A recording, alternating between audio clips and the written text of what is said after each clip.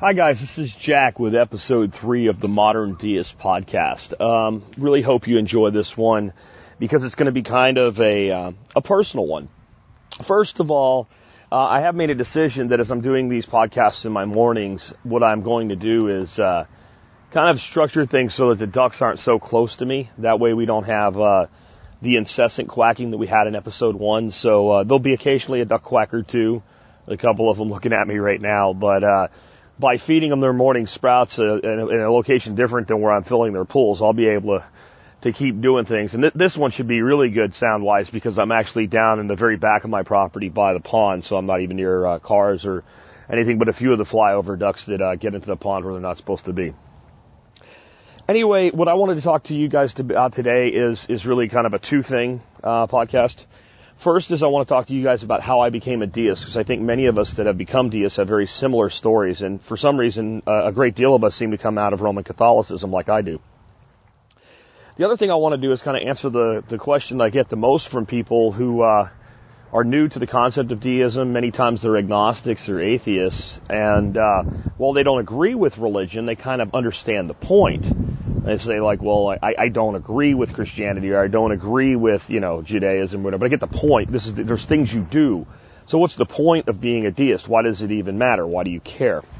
And what do you do once you're a deist? You don't have a deist church or a deist catechism or something like that. So let's start with my story. I grew up in the Catholic Church, kind of with two perspectives. My family from my mother's side was Roman Catholic, quite devoutly so.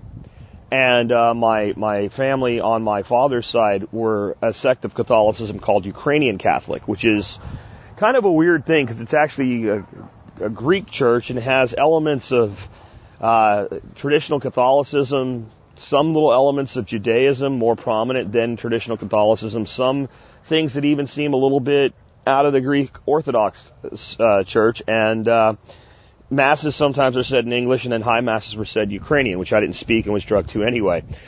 With those two different perspectives into the same window of Catholicism, I grew up, learning the typical catechism. I was confirmed. I had my first communion, my first confession. As a small child, I remember being told to go into this dark room with a priest and tell him everything that I'd done wrong so he could tell me how to be forgiven. And even as a small child, a lot of this stuff didn't really work for me. I spent quite a few years in Catholic school until I managed to get myself tossed out in 7th grade, pretty much intentionally, because I just didn't want to be there anymore. And my attempts to be set free were met with no. So I decided if I made enough of a disruption, the school would simply throw me out, which they did, and I went back to government schools, as I call them now. At the time, I called them public schools. And at least I got out from under this thumb and completed my catechism through Sunday school and got confirmed in 8th grade. That was an interesting thing for me, too. When I was a kid, everybody was getting confirmed in the Catholic Church in 4th grade. And so, you get your confirmation, you're done with that part of your life. And the year I was supposed to be confirmed, they moved it to 8th grade. And the reason was, well, once you guys get confirmed, you disappear and we never see you again. That was actually a sign to me something was wrong too, but I was young and I didn't really understand it all. When I was in my teens, we moved to Pennsylvania from Florida, and that's where I spent more time with my grandmother that was in the Ukrainian Catholic Church. And I actually, at that point, became quite a rebellious teenager. I stopped going to church, and I realized it was because I never believed anything I was being told. I liked things like the priest's homily where he just kind of talked to you and told you stories and gave you lessons in life, but the whole you go to hell if you do this and you have to do that and go to church every Sunday and all of it didn't make any sense to me even then. And I joined the Army at 17. I served 3 years, served during the first Gulf War. I also served in Panama and Honduras, and I saw people all over the world living in poverty and yet still finding some happiness in their lives. I came back to the States. I was just barely 21 years old. And in fact, I wasn't 21 years old when I came back. I was a couple months after I got out of the Army before I could legally drink a beer. And I took a walk on the Appalachian Trail, not the whole thing, but I walked from Pennsylvania to New Hampshire, and then it would have summoned on Mount Washington. And kind of found myself, came to Texas. And in all of this, I had moved into a world that I would call somewhat agnostic. I had decided that none of this made sense. So since none of it made sense, there must not really be an alternative. But yet I believed in God. I didn't know what God was, but I believed in God. I was a deist without the name. I didn't know the name at all. And through this kind of period of reflection, I started reading a lot of different spiritual works, some quite metaphysical and some just quite philosophical. I read fiction books like Jonathan Livingston Seagull and Illusions by the author Richard Bach that talked about thought forms, and started to formulate an idea that maybe the universe itself on some levels was a thought form. And if you read the work of Dr. Robert Lanza on biocentrism, that's actually kind of cutting-edge physics philosophy right now. I guess if there is such thing as physics philosophy, and has quite a bit of respect. I read works like James Redfield's book, The Celestine Prophecy, and why I didn't buy into a lot of the real extreme kind of transcendentalism in it, and this concept that people could disappear or whatever. That's kind of just hocus pocus. But looking at things like what we consider coincidences and meeting the right people at the right time, energetic responses. Carl Jung's struggle for energy is really laid out well in the first novel, The Celestine Prophecy by Redfield. I looked into the work of people like Robert Monroe, who experienced out-of-body experiences and wrote many books about them, and came at it from a fairly agnostic point of view, and really thought something was wrong with him and couldn't get an answer. So he went on his own journey of exploration. I read completely out-of-this-world stuff by people like Carlos Castaneda. And in all of this, I found a lot of fanciful stuff, but I also found a lot of realistic, practical ways of looking at the world. Dan Millman, The Peaceful Warrior, I read. Conversations with God by Neale Donald Walsch. I was struggling to find something that made sense, and I couldn't really find anything that made sense. And one day I was, I guess I left a little part of this out. Concurrently with this, I meet my wife. Her family's Methodist.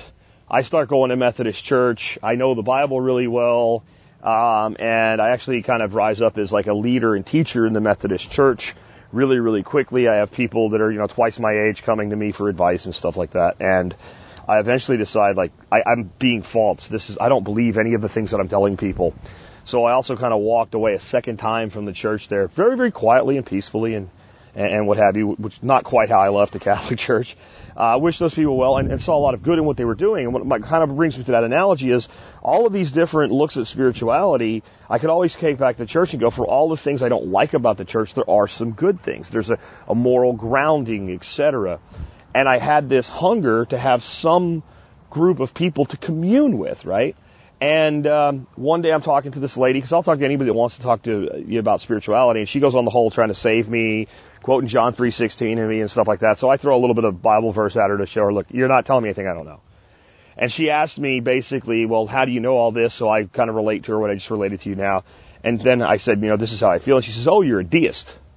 So I'm like, I'm a deist. And I kind of remember that word from way back in catechism during comparative religion. And it was like this little blurb that was, but I'm like, can't remember it. So I'm like, I asked her, what's a deist? She says, it gives me the clockmaker thing. It's the clockmaker made the universe and walked away. And I'm like, yeah, sure. That's it. I'm a deist because I needed this to end. This was a work relationship and I needed it to diplomatically end. And I didn't want to have the conversation with her anymore, but they're trying to, save me for myself. Well, later that day, I Googled deism, and I realized how much more in-depth, how much more spiritual deism really is, how many more ways you can look at deism. And I look at things, and I'm going to do my next podcast on pandeism, pantheism, and panentheism, all right? And to me, those aren't faiths. Those are like philosophies within the deist umbrella. And I started realizing there was so much freedom of choice, and this was something to be looked into and learn more about. I learned about the fact that Thomas Paine was a deist, and Thomas Jefferson was a deist. Benjamin Franklin was a deist. Washington likely was a deist. We are not completely sure of that. And it opened up a whole world for me, and I dug into deism. And that brings me to the kind of the second piece of this. Well, what's the point? Because what you find when you talk to someone who's asking you about deism that's not on board with it, that's one of the things I get to. And you get this from both people that are members of revealed religions like Christians, and you get this also from people who are atheist or agnostic. Well, if you think that God is this thing that's separate and apart from us, or even this integrated spirit, but it doesn't ask anything of you, God doesn't give you commands, there's no ritual to follow, what's the point? Well, I think first of all, the point is to understand the universe. to understand the same question that the physicist, the person studying quantum mechanics is trying to discover. How does all this work? Where did all this come from? I think that's just a noble pursuit. But I do see deism as a spiritual belief. I don't see it as a theism. In other words, I don't see it as something that you are loyal to or that has a code. It is for each man to walk his own path. But it is a spirituality. And it is a spirituality that requires logic and reason. And when we have logic and reason as human beings, one of the next things we have to look at is a basic fundamental morality. And it allows you to look and say, well, how should I conduct myself as a man when dealing with another man? You know, should I, and it's just basic things. If I don't want my property stolen, I shouldn't steal the property of another. I don't need a carving supposedly etched by the finger of God in a rock to give me that morality. And I do know many people who are atheists and agnostics who are quite moral people. They don't need, I guess, deism to found that morality for them. But I think you get a stronger sense of morality if you understand the basic concepts of deism, that we are all created beings, one way or another. Now, I personally don't believe that God pulled man out of the dirt and made him, like, you know, the Adam and Eve story. I believe in the evolutionary process. I think there's a tremendous amount of scientific effort for that. But even if that's the case, that doesn't take away the fact that we are all coming from the same root, that we all come from the same finite spirit that is God. So therefore, when I harm another, I harm myself. And I think that's the point. That's the real point. Both an understanding of our place in the universe and what our mission in our own lives should become. Walking hand in hand with the creation and therefore the Creator to determine our own direction, our own goals, our own points, the thing that we're here to accomplish in our finite lifetimes as human beings. And the other side is to know in that walk how to interact and how to do good and how to do right by other people. And I don't think we don't need commandments. We don't need threats of eternal damnation for just the very fact that God is to mean that that's what we should do. So that's what it means to me. And if that doesn't mean that for you, that's okay. And that's my real thing about deism that I love, guys. We don't have to agree to be deists. All we have to agree on is one central tenet, that there is some underlying spirit or force, that which we call God, that is responsible for the universe and the creation that we see. Exactly how that works, as deists, we admit that we don't know. So all of the other things that we talk about, and like I said, the next one we'll talk about pantheism, panentheism, and pandeism, are philosophies within the umbrella. They're not meant to be codes or things that you lock in on and say, well, I'm going to label myself as this. I think the label of deist is a narrow enough niche in the world. I think the other point of being a deist, though, is if God really is, if God lives, in the words of James Kavanaugh, who's another person I've read a lot, if God lives, if God is, if this creation is God, and this creation is good, and there is tremendous opportunity for beauty and love and harmony in this creation, and yet we have people out speaking ill of God, blaming God for the deaths of people, or holding up that God would save the life of someone if their faith was deep enough or something like that, then as children of the creation, right, then I believe it's up to us as deists to speak up and say that's not how God works. Not to go into yet another lengthy battle over who is right, but simply to point out God doesn't work that way. God doesn't answer your prayers like a genie. God doesn't give something to someone and take something away from somebody else, because that's theft, and God is not in the theft business. The point of deism is to be a voice to other members of the creation for the Creator himself as co-creators, if that makes sense. Anyway, I hope you enjoyed this podcast. I hope you enjoyed your story. I'd love to hear your story about how you came to deism and what your thoughts are. I'd love to know what you'd like to hear next on the Modern Deist podcast. I would also love if you would help support our new podcast, our new podcast, quite old site. Site's actually been in place since 2012. That's how long I've blogged there. But the podcast is new. And if you'd like to support the site, all you have to do is go to moderndeist.org. You can see all the great stuff we have there. And there's a link where you can do your Amazon shopping through that link. And that way it doesn't cost you anything. You just go to a different website before you go to Amazon. You support our work here. at moderndeist.org. And with that, I wish you a great and wonderful day, my friends.